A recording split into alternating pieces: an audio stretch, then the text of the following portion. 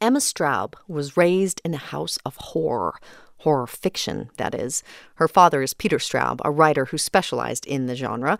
But there is no hint of horror in Emma Straub's writings. Her work tends more toward genial explorations of marriage and family and friendship.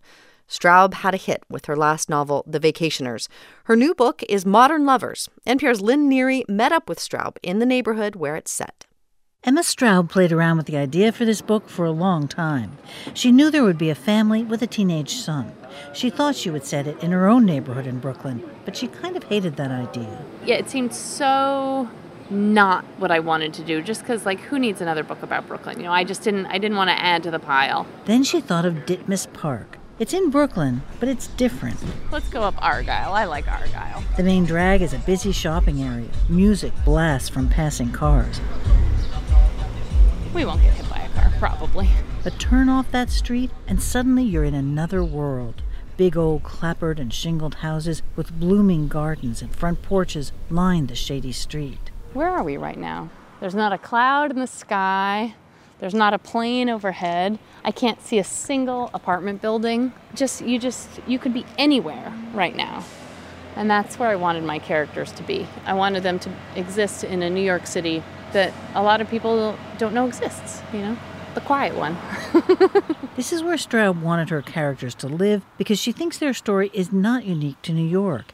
It's about two couples who have been friends for a long time and live with their teenage children on the same block.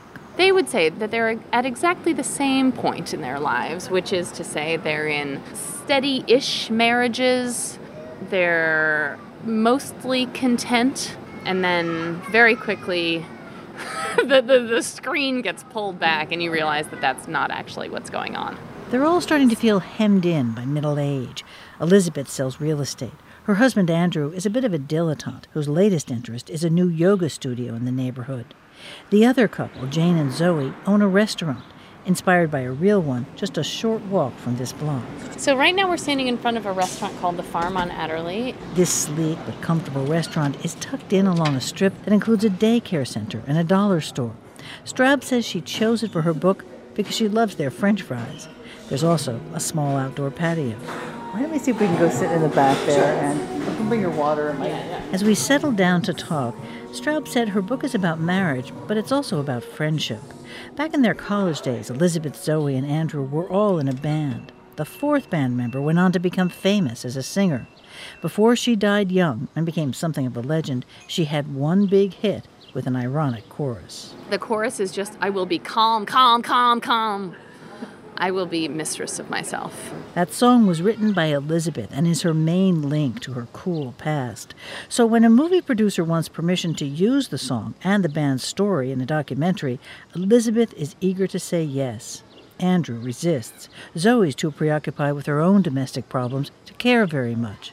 But as the past intrudes into the present, some long-buried secrets are unearthed. I like the idea that, one can have friends for 20 years plus and still have things that you don't know about each other and still have things that you sort of haven't admitted to each other. Secrets in the marriages, too. Oh, yes. Well, of course. I mean, what marriage is complete without, maybe not a secret, some omitted information. Is that the same as a secret? I don't know. And lest we forget, these two couples are the parents of teenagers who've known each other all their lives, but choose this summer to start up a heated romance. In this excerpt from the book, Elizabeth accidentally discovers the two in bed. Elizabeth saw a flash of a bare breast. There was some scrambling. Oh, I'm so sorry, sweetie. It's Elizabeth. Your mom said that no one would be home, Elizabeth said, covering her eyes with her hand. Wait a second, she said, and slid her hand back down. Hi, Mom, Harry said and pulled the sheet up to his chin. He and Ruby were sitting side by side, all red cheeks and knotty hair sticking up at odd angles.